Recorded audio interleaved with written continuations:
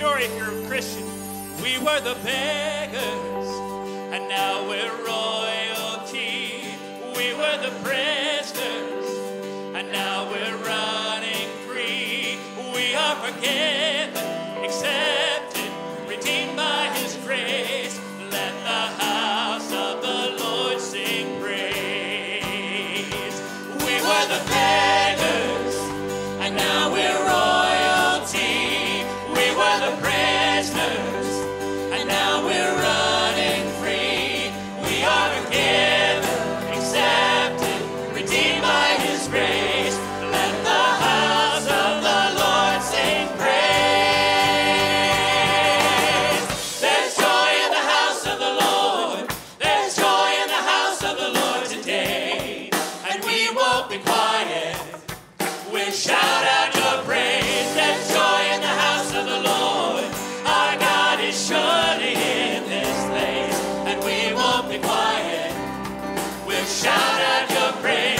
There's joy in the house of the Lord. There's joy in the house of the Lord today. And we won't be quiet. We'll shout out your praise. There's joy in the house of the Lord. Our God is surely in this place. And we won't be quiet. We'll shout out your praise.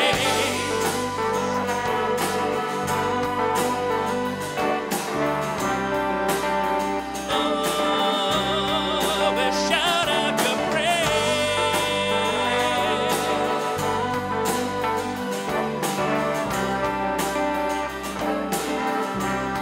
We'll shout out your praise. Amen. Let's go to the Lord in prayer. Lord God, we thank you that each and every time we come into your presence as a body of believers, each and every Sunday morning, that there is truly joy in the house of the Lord. One passage in your word calls it inexpressible joy. And it certainly is, because there is no way to express the joy that we get from having a relationship with you. We should never have had a relationship with you, but you made a way. And we just give you praise and glory. We deserve death and hell, but you've given us the opportunity for a life with you. And we just give you all the praise and all the glory. Lord, if there is one in this room that needs to reach out to you in faith and repent and believe, we pray today would be their day of salvation. For the rest of us, we pray that we give you all the praise and all the glory that you deserve. It's in Christ's name we pray. Amen. All right, be seated, please. And we do want you to fill out a connection card. If you're maybe a first or second time guest with us, please fill that out and take that to the connection area in the lobby, and we have a token of our appreciation for you being here today, all right? And then there's also a prayer request card in the pew back there in front of you. We'll be faithful to pray for those requests, so please do that. Another special, and we don't have it up there, sorry about that, but just to let you know what's going on for July. There is no Wednesday night activities, okay, and no Sunday night activities here, even though ministries will be going fast and furious, Vacation Bible School, camps, trips, so be in prayer for all those things. But just here on campus, no Wednesday night, no Sunday night, okay? And then also, 4th of July, tomorrow, the office will be closed, all right? So please keep that in mind. All right, so happy Independence Day. What is it, 246 years we've celebrated our independence? And so praise the Lord. And so, but instead of singing, God Bless America and Stars and Stripes Forever, we're going to go another direction. We're going to just give God praise for our country and ask His petition Him to keep leading and guiding our country. Let's read this proverb together. Righteousness exalts a nation, but sin is a reproach to any people. Well, praise God, about a week and a half ago, a little bit more righteousness shined into the United States of America. Amen? And so we just need to continue to pray for that. And so we're going to sing songs that include Jesus. He is the hope for not just our nation, but the nations. We're going to sing songs like, though the nations rage, kingdoms rise and fall, there is still one king who is over all. So let's sing together.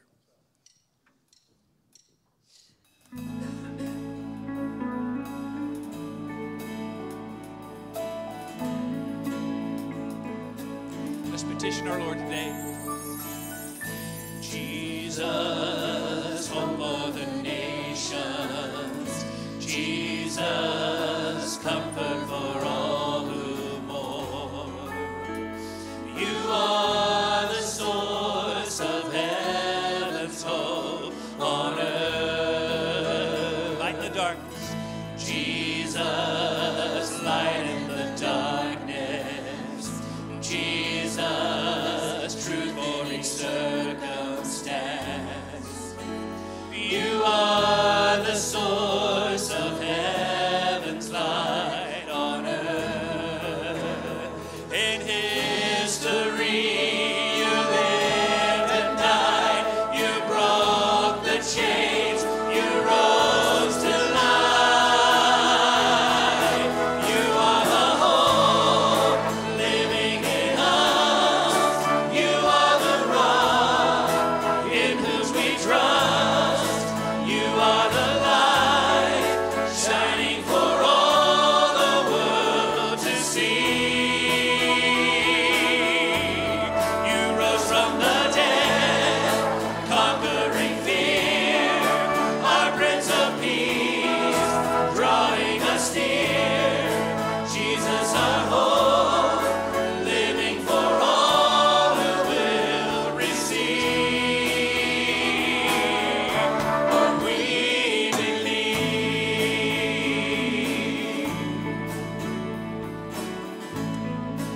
Sing that again. Jesus, hope for the nations. Jesus, hope of the nations. Jesus, comfort for all who mourn. You are the source of heaven's hope on earth.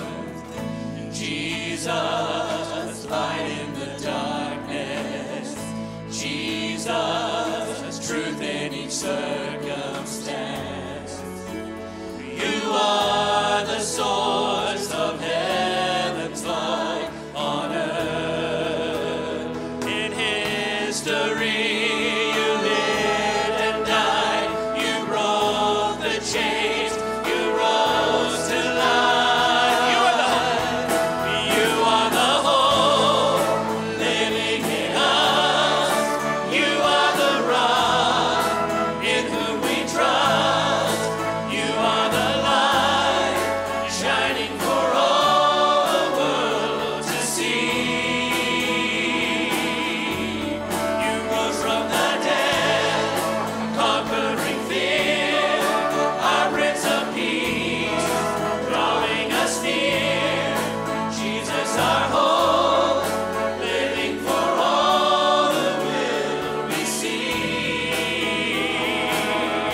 Lord, we believe. Lord, we believe. Lord, we believe. In history, you lived and died. You broke the chains. You rose to life. You are the hope. You are the hope living in us. You are the rock in whom we trust. You are the light shining for all the world to see. You rose from the dead, conquering fear, our Prince of Peace, drawing us near. Jesus, our hope, living for all who will receive. You are the hope living in us. You are the rock in whom we trust. You are the light shining for all the world to see. You rose from the dead, conquering fear, our Prince of Peace, drawing us near. Jesus, our hope, living for all who will receive. Lord, we believe.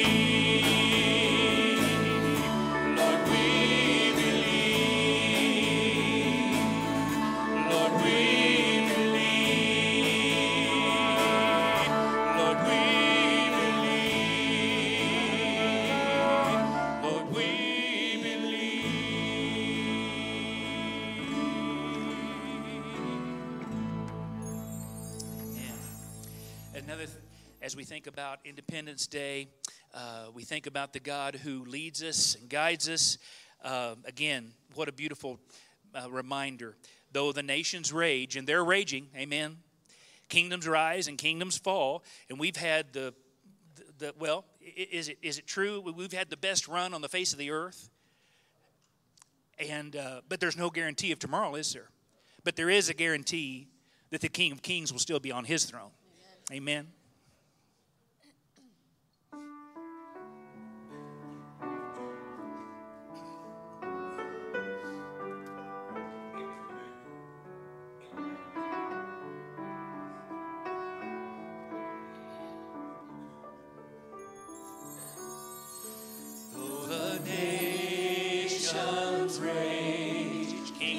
Rise and fall. There is still one King reigning over all. So I will not fear, for His truth remains. For my God is the Ancient of Days. Sing it out, church. None above Him, none before Him, all of time in His hands. For His throne it shall remain and never stand. All the power, all the glory, I will trust in His name. For my God is the Ancient of Days. Though the dread of night overwhelms my soul, He is here with me. I am not alone. Oh, His love is sure, and He knows my name. For my God is the Ancient of Days. None above Him. None above Him, none before Him, all of time in His hands. For His throne it shall remain and never stand. All the power, all the glory, I will trust in His name. For my God is the Ancient of Days.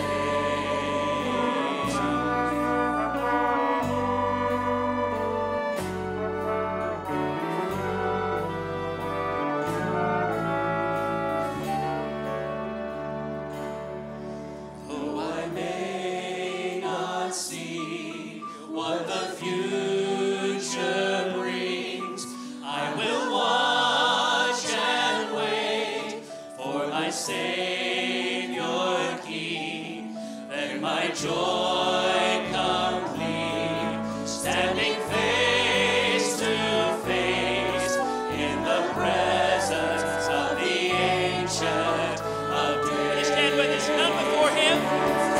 None above Him, none before Him, all of time in His hands. For His throne it shall remain and never stand. All the power, all the glory, I will trust in His name. For my God is the Ancient of Days.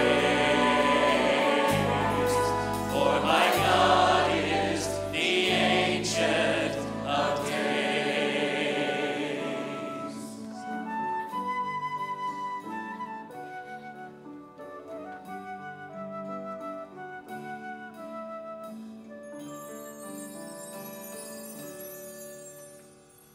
Amen. Bow with me as we take our offering today. Lord God, I'm reminded of the psalm that reminds us some trust in chariots, some in horses. If that were sung today or said today, it might read like some trust in Republicans, some trust in Democrats, some trust in conservatives, some trust in liberals. But I will trust in the Lord my God. And so, Lord, we pray that you would just continue to lead this great nation. And we look to you for our answers. We don't look to Washington. And Lord, we just pray that you would lead each and every one of our leaders. We pray for them. We lift them up to you. Those that are believers, we pray that you just strengthen them and encourage them and give them the courage to go on. Those who do not know you, Lord, you even can lead them. And you do, and you have, and you will. And we pray that you do that, Lord. And Lord, be with us as we give and give this offering to you. In Christ's name we pray. Amen.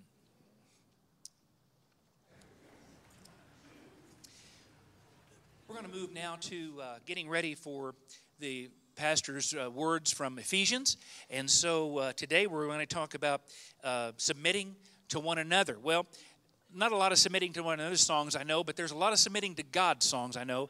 And if we get that right, then we can certainly do the second, okay? So let's talk about and sing about submitting to God today.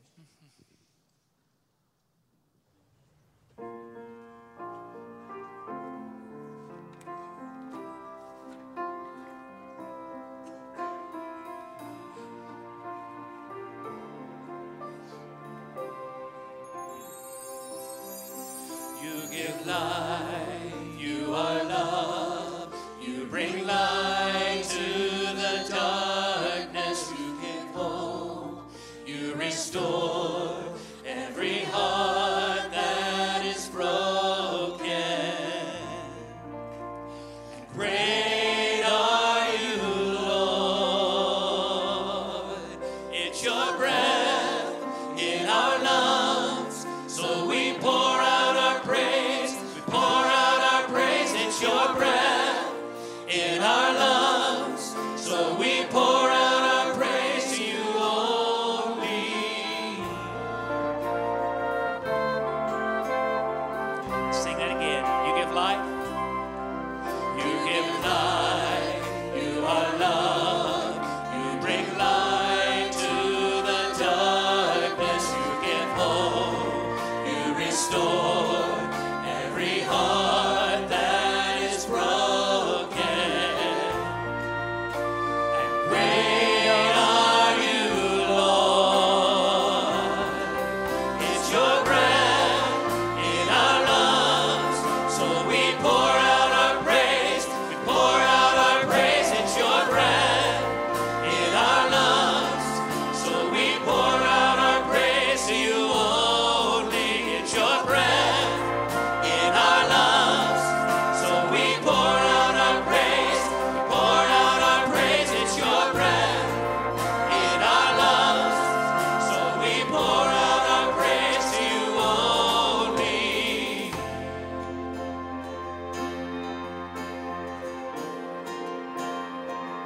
All the earth will shout.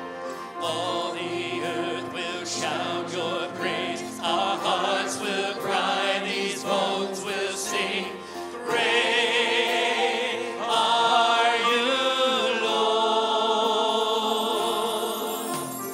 All the earth will shout your praise. Our hearts will cry. These bones will sing. Great are you, Lord. All the earth will shout. Stand and sing in church. All the earth. All the earth will shout your praise. Our hearts will cry. These bones will sing. Great are you, Lord. It's your breath in our lungs, so we pour out our praise. We pour out our praise. It's your breath in our lungs, so we pour out our praise to you only. It's your breath in our lungs, so we pour out our praise. We pour out our praise. It's your breath in our lungs, so we pour out our praise to you only.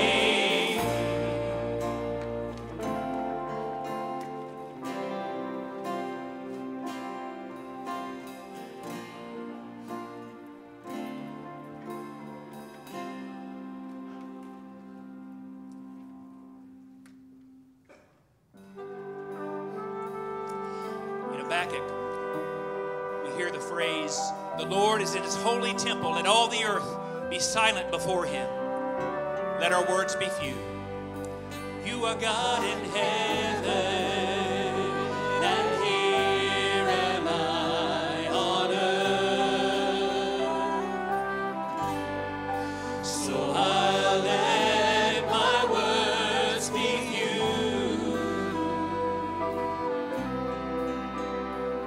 Jesus, I am so in love with you. And standing on, and I stand in awe of you. Yes, I'll stand in awe of you. And I'll let my words be few. Jesus, I am so in love with you.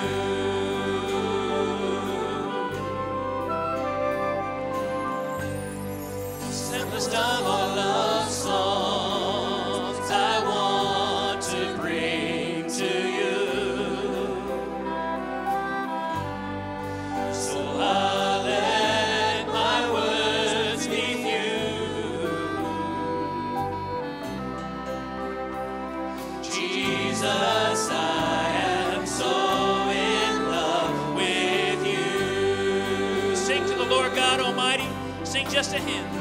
And I'll stand in awe of you.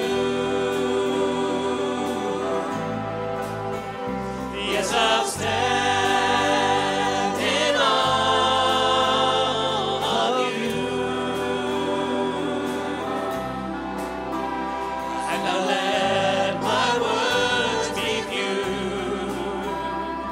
Jesus, I am so in love with you. And I'll stand in awe of you, Jesus. Yes, I'll stand in awe of you, my Jesus. And I'll let my words be few. Jesus, I am so in love with you. Bow your heads. Just tell Him. Jesus, I am so in love with you.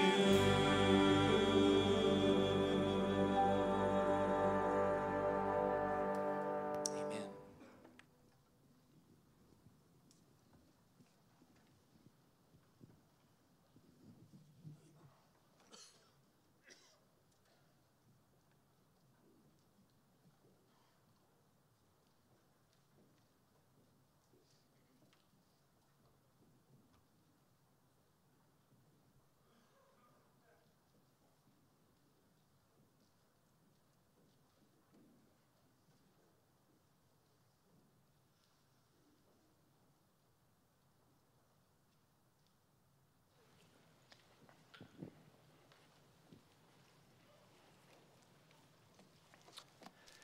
I do think it is fitting that we thank our God on this pre-4th day, on the 3rd, for all the freedoms that we do enjoy as a country. Now, of course, we sometimes say that, Lord, thank you that we don't suffer like other countries. That would be a wrong-headed prayer, right? Because they're suffering, many of them, for the cause of Christ, and God has them directly in His will suffering in other parts of the world. We need to thank the Lord, though, that we still have channels that are open for the church to have a witness in the United States of America without having an underground church, which could happen soon in our country. We don't need to take that for granted. But all the while, as believers, we need to remember the confidence that we have through Christ with our God. That is ultimately the most important freedom that we have. The greatest Emancipation Proclamation is that you've been set free from sin and death. That very power that held sway over your life, according to Hebrews 10:15, is the fear of death. And those who are in Christ Jesus, He's plucked that stinger straight out of death. What a blessing for us as His people. Well, in line with that, the sermon title today is Walk with Spirit-Filled Lives, Submission. How do y'all feel about that for the 4th of July sermon? I want to remind you that the Bible does say in Romans 13:1, let everyone be subject to the governing authorities. How amenable are you to that? For that text says they were instituted by God. They're servants of the Lord for our good. I kind of feel like saying something on Sandlots when I read that. You're killing me, Smalls, right? When I read that, I think, Lord, how in the world am I even amenable at all to that particular thing? But yet it is in the text of Scripture. And so that is our subject today. Aren't you thankful that our God is building His church? Nothing's going to stop that. Remember the doxology of Ephesians chapter 3, verses 20 and 21. It's a reminder that the Lord God will build His church, much like Matthew 16. But not only that, He's promised that it will endure forever. The only thing that will last forever is the church. And what a blessing that is for us. We talked about the fact last week that one of the first things we teach our kids once they can speak is that they would say, thank you. There you go. Well, there's something else that we teach them as soon as we possibly can. We try to break them of the habit of saying, well, since we're talking about movies, Finding Nemo, mine, mine, mine. I saw some of those things in Huntington Beach, seagulls or whatever, and we said that thing when it was said the same thing when it was perched on that fence post. Mine, mine, mine. Well, we want to raise our kids in such a way that they're not clutching and clinging, and they're not little mine creatures. We're all born with this problem. It's called "it's all about me" syndrome. Whereas we learned last week that ingratitude, according to Romans chapter 1, is certainly a product of depravity. So is "it's all about me" syndrome. It is also part of our depravity. But it doesn't stop when you're kids. It continues on, correctly, into adulthood. As a matter of fact, it doesn't easily die. And this particular syndrome of "it's all about me" actually plagues our hearts. Did you know that it's a supernatural result of the Holy Spirit of God controlling your life that overcomes that particular will and desire for everything to be about you, and you all of a sudden began to submit more to the power of the Spirit's control over your life? Now, again, if you go back to chapter 4, verse 1, let's put together the thought. Let's don't lose the forest for the trees. And it's important to remind ourselves of chapter 4, verse 1. I, therefore, a prisoner for the Lord, urge you to walk in a manner worthy. And then we see that particular word, peripateo, used over and over, all the way up to chapter 5, verse 15, when it says, walk circumspectly. Walk as wise people, not as foolish. And then Paul is going to bring together being filled with the Spirit of God with walk. Thus your title, Walk with Spirit-Filled Lives. If you do so, there are results. And one of them is not barking like a dog in Toronto laughter. One is not speaking in tongues. The results of being filled with the Spirit are given to you in participial form, and there's 5 of them. You did well on one of them today. You sang, and you're doing better, because I told you if you didn't sing, it was a sin, right? So you guys are singing now. So those first 3 participles are brought together for worship, speaking to one another, addressing, singing, making melody, all participial phrases. And then we learned the thanksgiving part last week. Today, we're on submitting to one another. So Paul is bringing that together for us. Remember, to be filled with the Spirit is to be under the Spirit's control in such a way that you're under his influence, but you can never separate it from the saturation of the Word of God. Right? It's not just the Holy Spirit and nothing else. The Holy Spirit never works apart from the written Word of God. So you have to bring those two together. It is control of the Spirit of God. It's living under the Lordship of Christ as you are saturated with the Word of God. So, it's crystal clear from context of Scripture here that these issues of participles of result are not individualized. So when people start to say, this is my individual feeling and I get these particular things happening in my life being filled with the Spirit, but it's absent of the church body, then you need to put up the spiritual antennas and say, what's going on here? Because look, every result in this text about being filled with the Spirit has to do with the church. It has to do with community life. Now, you can sing to yourself at home in the shower. You can sing by yourself. You can speak to yourself, but you can't speak to one another without the church family. You can give thanks by yourself, but the context is the plurality of community life. Now, that doesn't mean that the command is not given individually to all of us. It's just that once you understand the seriousness of the command, you realize that it's lived out with one another. It's lived out in community life. So, this is lived by song, by praise, by worship, by giving thanks, by submitting one to another. So we arrive at verse 21. How do y'all feel when you read that verse? Participle of result. Submitting to one another out of reverence for Christ. Did you know that is a hinge verse?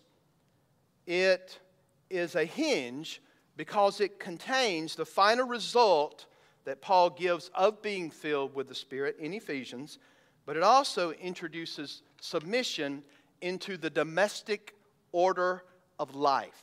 Martin Luther called it table rules. The Hustafil is what he called it. So it's a hinge verse, completing the participles of result, introducing submission in the realm of domestic life. I think I mentioned that as you study these participles of result, they're in ascending order. Are y'all listening? It's easier to give thanks than to submit. It's easier to sing, even though you're a Baptist. It's easier to sing than it is to submit. So I'm telling you, this is the most difficult participle of result of the control of the Spirit upon your life. And don't look at me so spiritual because you know it. Don't you? Being in subjection to one another. So it's a challenge for the Spirit-filled life. Okay, are you ready? You're thinking, Pastor, we've got you where we want you. You've got to explain what this submission is. What is it? I don't have to remind you that there is a danger of misunderstanding this particular admonition. On one end, you got to avoid either extreme. Okay? To misinterpret it on one extreme or the other, and the danger is immense. It's a critical passage for us. Are y'all ready? Y'all got to go anywhere today? I'm going to Godfather's today, but it probably will be 12 o'clock before I get there. So that means just sit back and relax. Put your focus upon submitting one to another. There it is, submitting to one another. So Paul literally says, be submitting yourselves to one another. The Greek word to submit, are you ready? Hypostasso. So husbands, don't use this word this week to your wives. Hypostasso, right? But that's the word, again, that's the word root, but it's given the ending of that Greek word, presses it into a participial phrase, and it means to be subject, to be in subjection, to be subordinate to, or here it is, or to obey. And here's the thing you need to understand. The word submit implies authority. Okay? You have to keep this together. And subjection to that authority.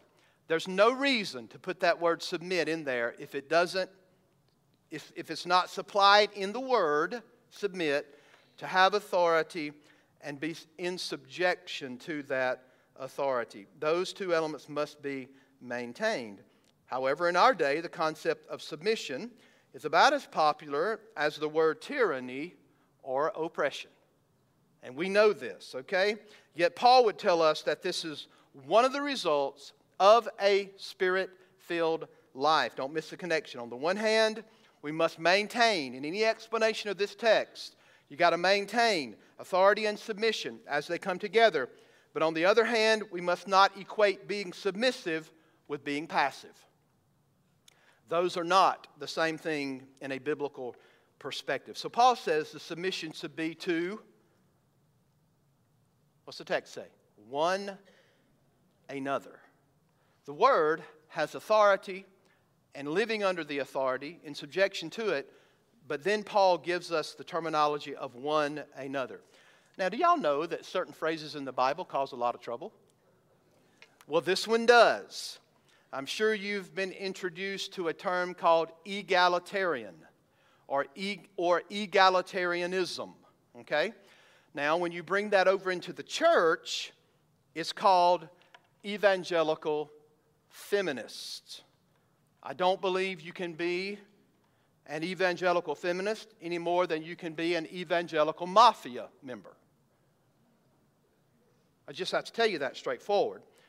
Evangelicalism and feminism are antithetically opposed to one another. Period. An egalitarian believes that all authority structure, male and female, needs to be obliterated. Their idea is that everyone is equal on the same ground, not only personhood, which we all agree that there's no difference of equality of personhood and dignity between a man and a woman. However, they would say there should be no concept of authority and submission, and it's completely done away with. So they seek to erase gender distinctions and gender roles, and thus erase authority and submission. Their claim is that verse 21 of Ephesians chapter 5 becomes the governing principle for all the remainder of the household codes that are given to us beginning in 5:22 and carrying down through 6:9. So what do they mean by that? Well, when you read, be subject to one another, they think that simply means mutual submission. So that begins to govern the remainder of the entire text in such a way that you would read it like this: wives, submit unto your husbands, and husbands also submit unto your wives. The point they make serves them well with that serves their false interpretation well when they are just addressing husband and wives. But I want to remind you that it falls apart pretty fast when the next phrase says, as the church is subject to Christ. Is Christ subject to the church? What would y'all say about that? Children, obey your parents. Parents, I'm not even going to say it. You see, that hermeneutic is flawed from the start. Slaves, obey your masters. Masters, obey your slaves. No, that's not the way the text unfolds at all. So, this is what they see in this passage. Listen to one of the leading egalitarian feminists, or I would say this is an egalitarian feminist, evangelical feminist. And I quote, the addition of the reciprocal pronoun to each other in verse 521 changes the meaning of submission entirely. By definition, then, mutual submission rules out hierarchical differences. As a result, 521 controls our understanding of 522 through 6:9. And here I'm going to cut to the chase. Accordingly, wives are to submit to their husbands, and husbands are to submit to their wives in the exact same way. That is the way that they translate one another. But this interpretation is nothing more than a flimsy attempt to do away with male headship and male leadership, and it falls apart as you go down through the text. Wayne Grudem says, in observing this passage, in each case, there is submission to authority, but there's also a regulation to the authority. Why do y'all think that's the case?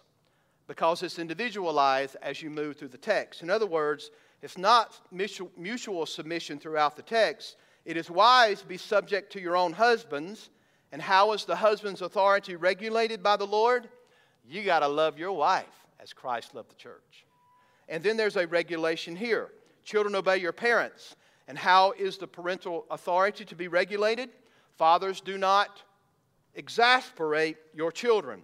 So the text does not mean that all hierarchical distinctions are obliterated, meaning submission and authority being undone.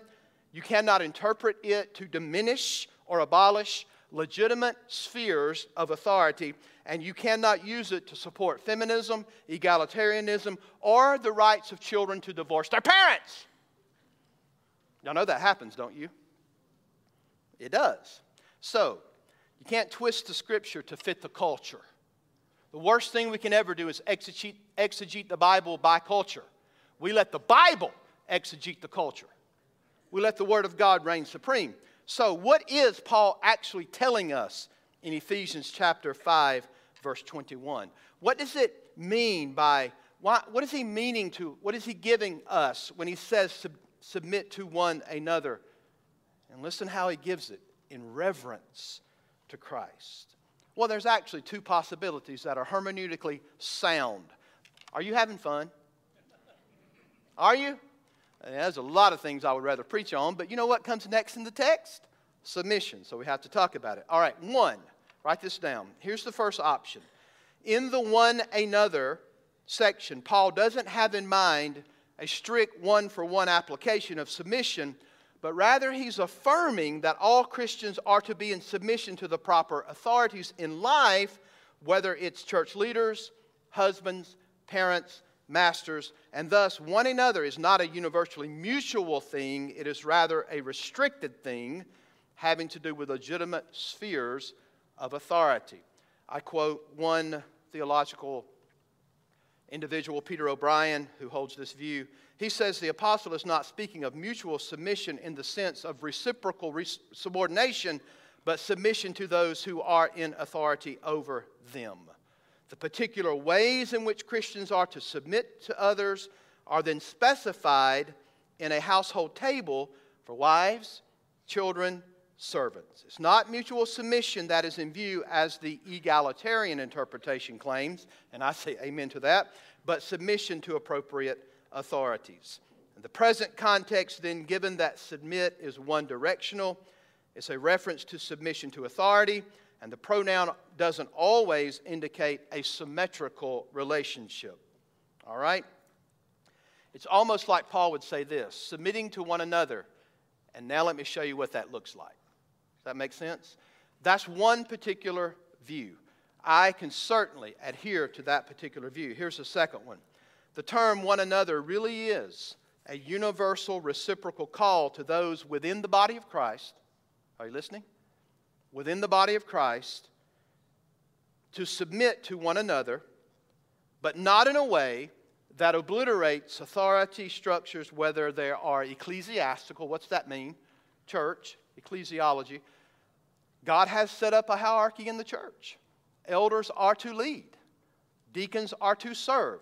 Neither does it obliterate domestic household, right? Husbands and wives. Neither does it obliterate governmental. I know you want it to, but it doesn't. It is to be subject to one another in such a way that there is a meekness and a spirit-controlled ability to be able to defer to our brothers and sisters in the Lord and to put them above ourselves and to put their wills above our wills. Now, how do y'all feel about that? Well, I have to tell you, I think it's the second one. Can I take the first one? Absolutely. But I think it's important that we see this in the context of what Paul is writing it for.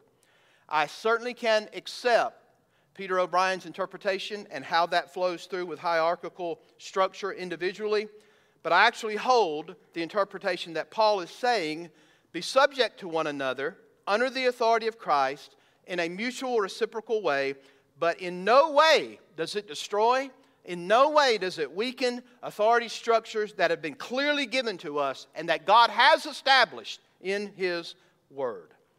I think in our zeal to protect authority, in our zeal to protect submission in the home and in the church, and to protect gender roles that God has forthrightly established, I think sometimes we come away with a bad exegetical response, right? It's wrong to discard something valuable in order to protect something that you think is important. I think biblically we need to do both. There are many doctrines in the Bible that if you put them side by side, you're going to come out with a mental Charlie horse. Right? If you studied your Bible. But you can't throw away something that is immensely valuable in order to protect something that is important. Don't diminish God's Word in one area to protect what it says in another. I think what Paul means is that the church of God is to be so controlled by the Spirit of God in such a way that they're actually deferring to their brethren and sisterin, putting other people and their needs above themselves, and actually submitting to an appeal from individuals and their will over ourselves. Are there biblical examples of this? If you have to think too hard about that one, then you haven't read your Bible. Though he did not consider his equality with the Father something to be grasped, but he made himself of no reputation. That's called the humiliation of Christ. You understand that Jesus Christ, the eternal Son of God, has always existed equally with the Father. But he didn't consider his equality with the Father something to grasp hold of as he condescended to this earth to obey his Father's will, and more importantly, to do something for you that you couldn't do for yourself. He saw your need, right? So, is there other examples in the Word of God? Let me back up. Did Jesus Christ abdicate his authority in any way by coming to this earth? Did he abdicate his authority in any way by obeying his Father? Absolutely not.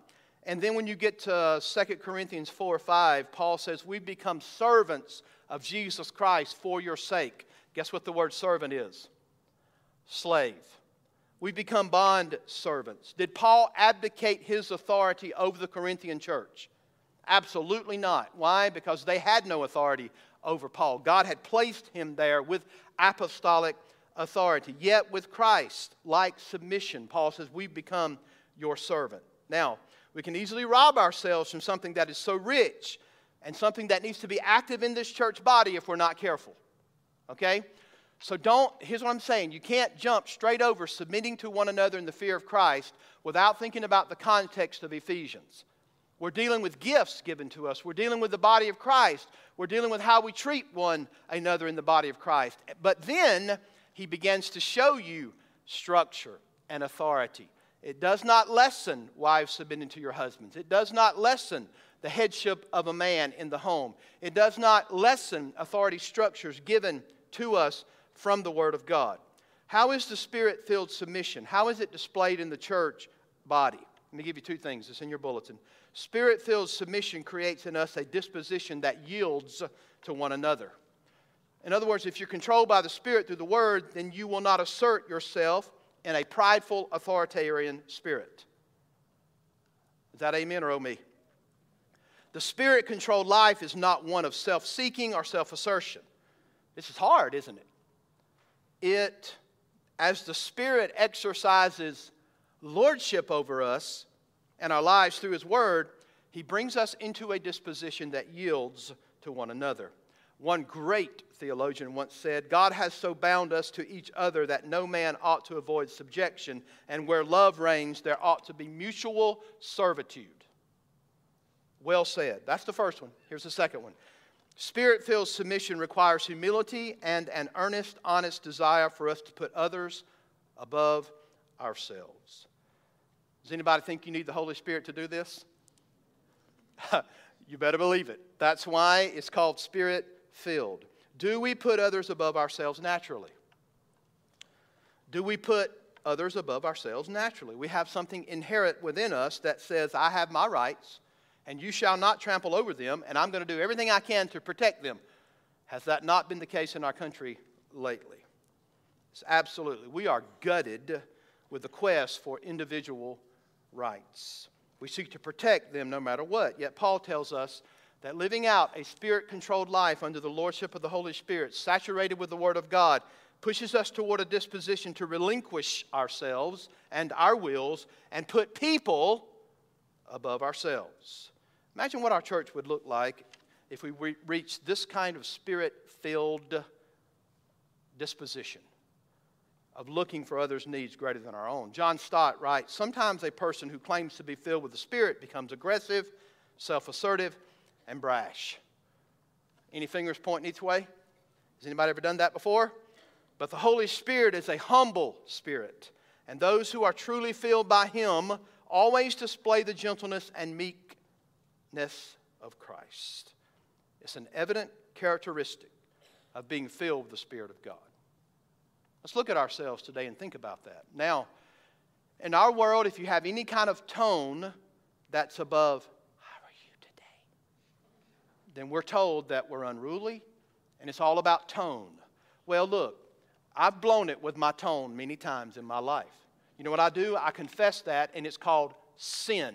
But I'm not going to stop telling the truth.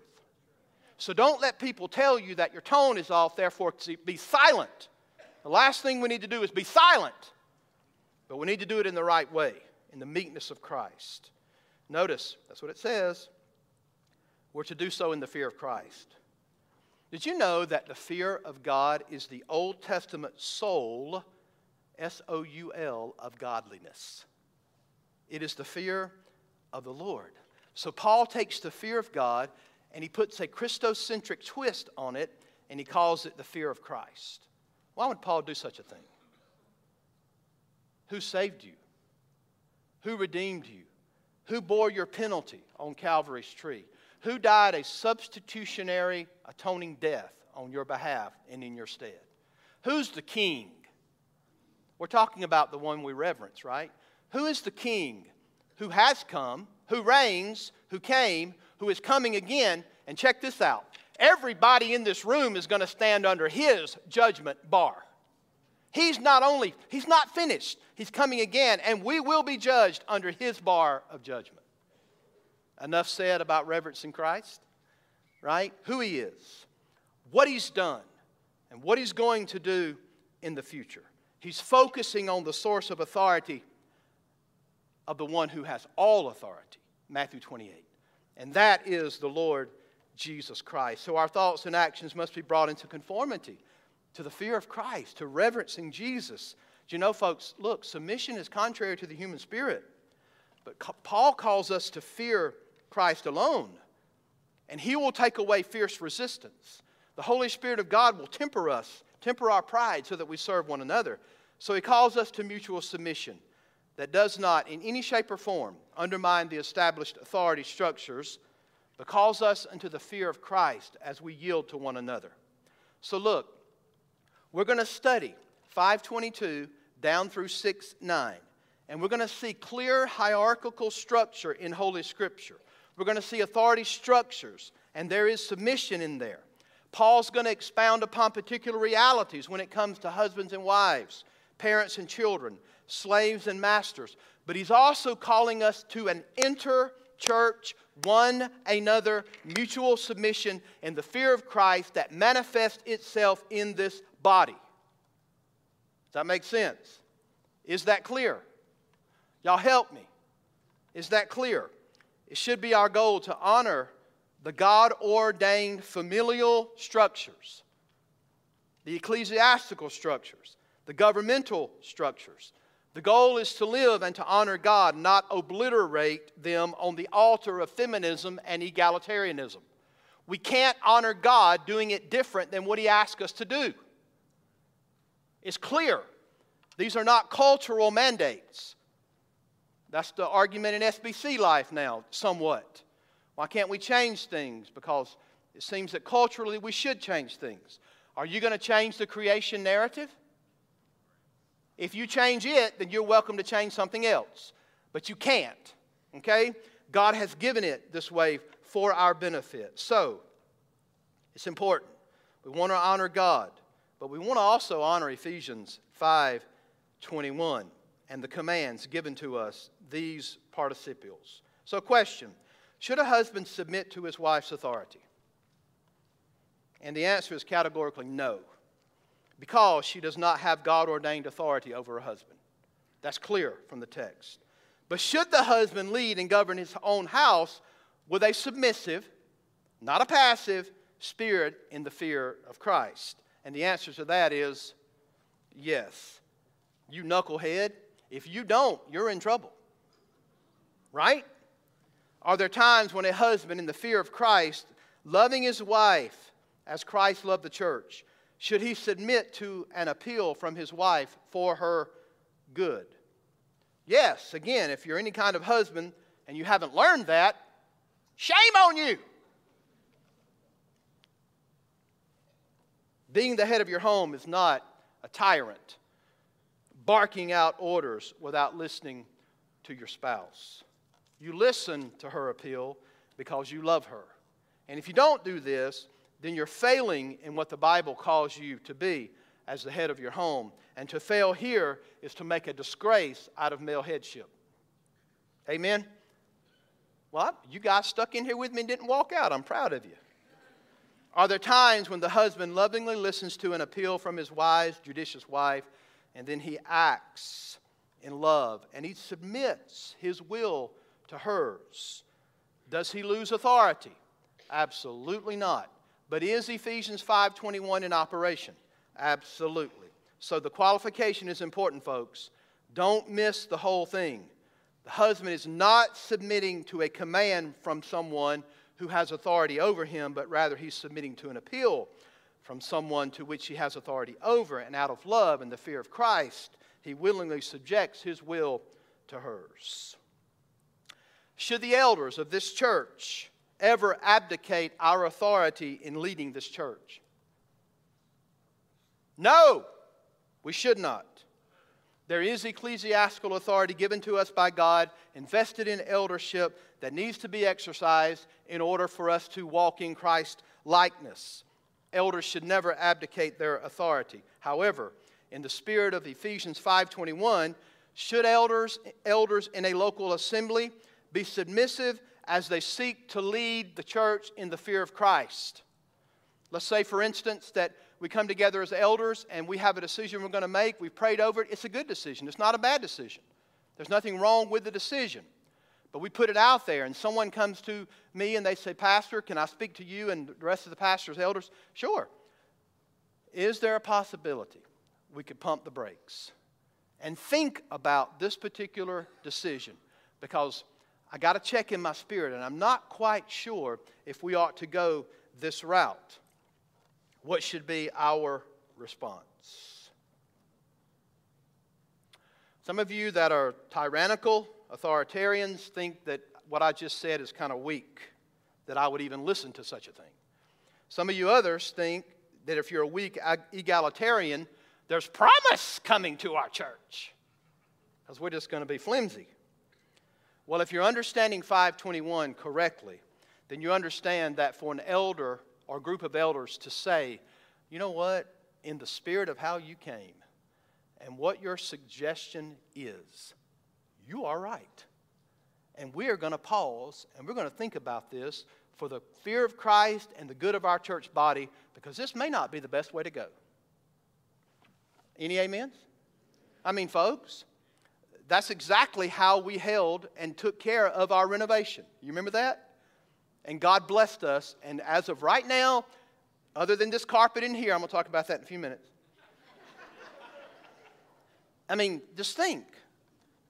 It's been a blessing because God gave us the money, and I think we made the best decision according to that. So, in no shape or form does it erase authority or submission structure. However, it does temper them to hear the word subjection, right? It tempers everything to hear, submit to one another in the fear of Christ. I think if we're serious about living out and applying biblical ethics, we quickly realize that everything is not so neat and easy, is it? We have to think about how we live out things. There are difficulties in applying God's word on a practical daily basis. Okay? Godly decisions is what we are after. Does Ephesians 5:21 have massive implications to every relationship we have in this church? Yes, it does. Y'all get this, right? It impacts marriage. Oh, buddy, does it ever, right? It impacts music. It does. Because, I mean, if we don't sing what's new, and if we can't rock it out, then I'm not going to stay here. You realize people have left this church simply because of music. It's never about the preaching of the word, which is primary. It's about how you feel. It's about music. It's about rev me up, right? Think about that. It affects music. Subjection affects music. It affects wine. And be not drunk with wine. And there's a right, legitimate use according to the Bible. But we need to preach hard about the abuse. Right? So it affects wine. Does it affect building plans? Oh, yeah, it does. It really does. We know this, don't we? Just walking through that. Y'all should have done it this way. The toilet is too low. The faucet should have been a different color. Right? Some of you are laughing and you're so guilty. Right? I wanted this color and that color. It even affects potluck meals. Subjecting to one another. Interchurch relationships. And it also affects the color of the carpet. You know this. Dear friends of mine, Scott and Ginger, we were best friends growing up, married best friends, and they've been a blessing. We saw that in Bowman Baptist, didn't we? I mean, just knock down drag-outs over the silliest stuff instead of deferring to one another. We're not talking about truth versus error. We're just talking about personal preferences. People just, yes, it affects. All right. Let me give you one final example of how this works in the office. All right. Let's say that I call Don and I say, Don, or I text him or I just scream at him down the hallway. And I say, Don, I want you to order me this new set of commentaries. I need these commentaries. So would you please look them up, order them for me? And Don says, dude, who are you? Let's talk about this for a minute, buddy.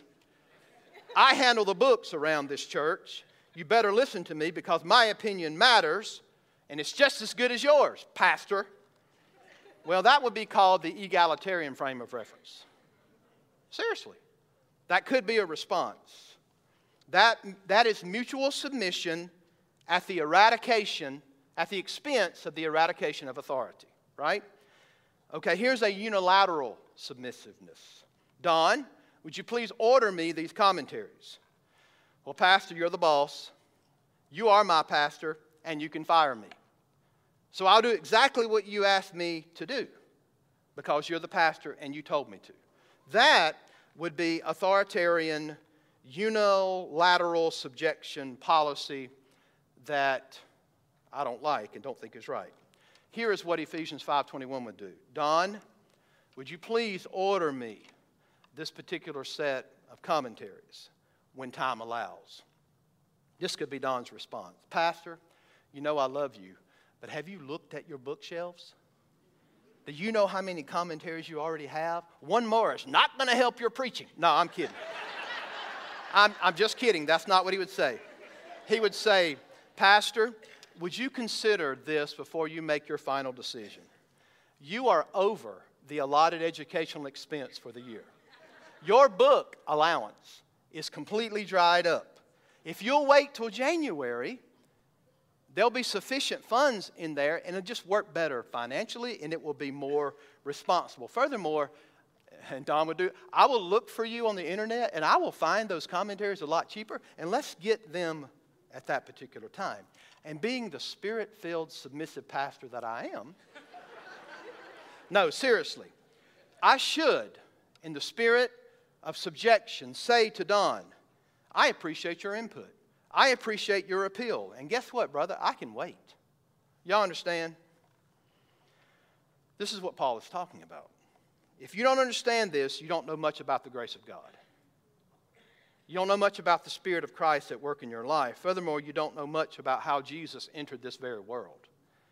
Did not consider it robbery to be equal with the Father. I want to remind you of 2 Corinthians 8:9, and if you're lost, listen close. For we know the grace of our God, that though he was rich. I mean, when was Jesus Christ ever rich? The Bible says he had no place to even lay his head because he's the eternal King. That's when he was rich. Just recall his glory for a moment. He did not consider that as something to grasp.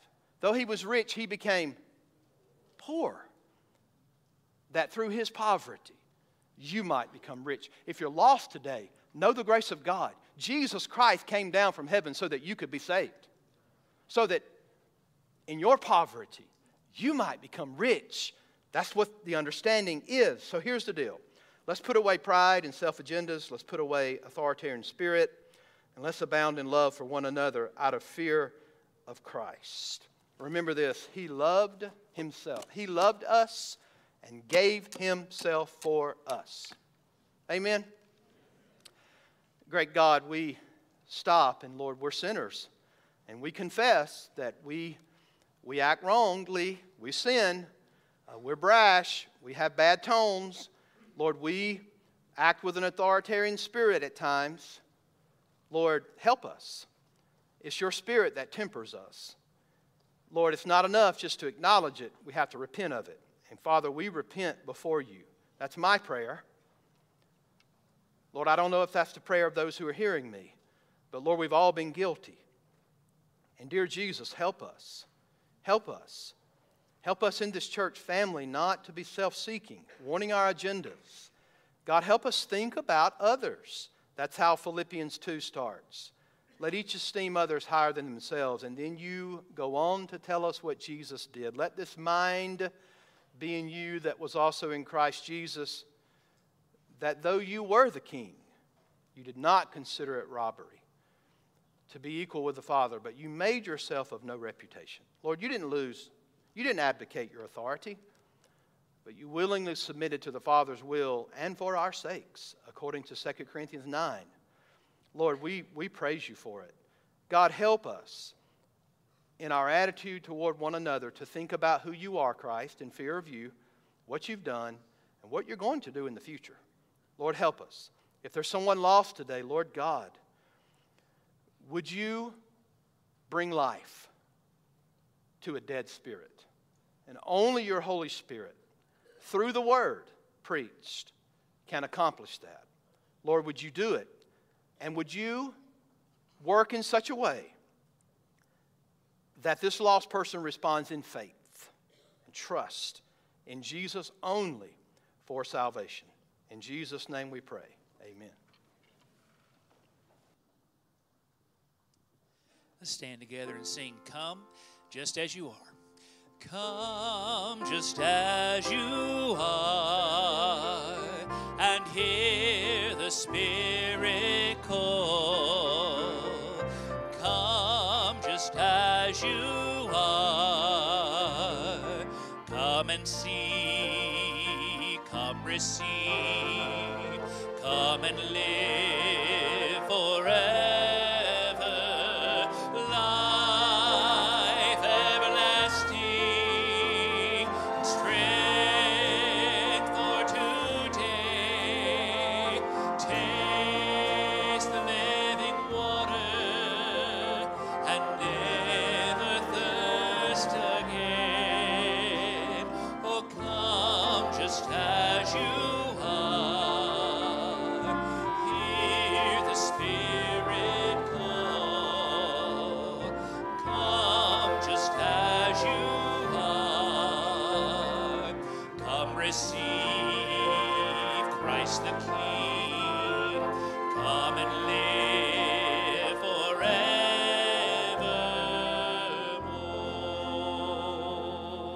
Natalie was reading some devotionals this morning, and she shot them over to me. And there was a couple of reminders. You know, our world is getting progressively more at enmity toward church life. Your best table in the presence of your enemies is your church. I'm telling you, folks, the church of the living God will endure forever. You need the church, okay? Secondly, in the midst of all of this, remember that Jesus told us that the world will hate you just as it hated him. We don't need to back up of being salt and light. We need to make sure we keep a bold witness for Christ. We have to. That's what God has called us to do. So that's my prayer for you, to think about those things. We don't know if the United States will be 247 years old or not, but I know the kingdom of our God will never end. Amen. So stick with the Lord. God bless you. Have a wonderful day. None above him, none before him. Let's sing it. None above him, none before him, all of time in his hand. For his throne it shall remain and ever stand. All the power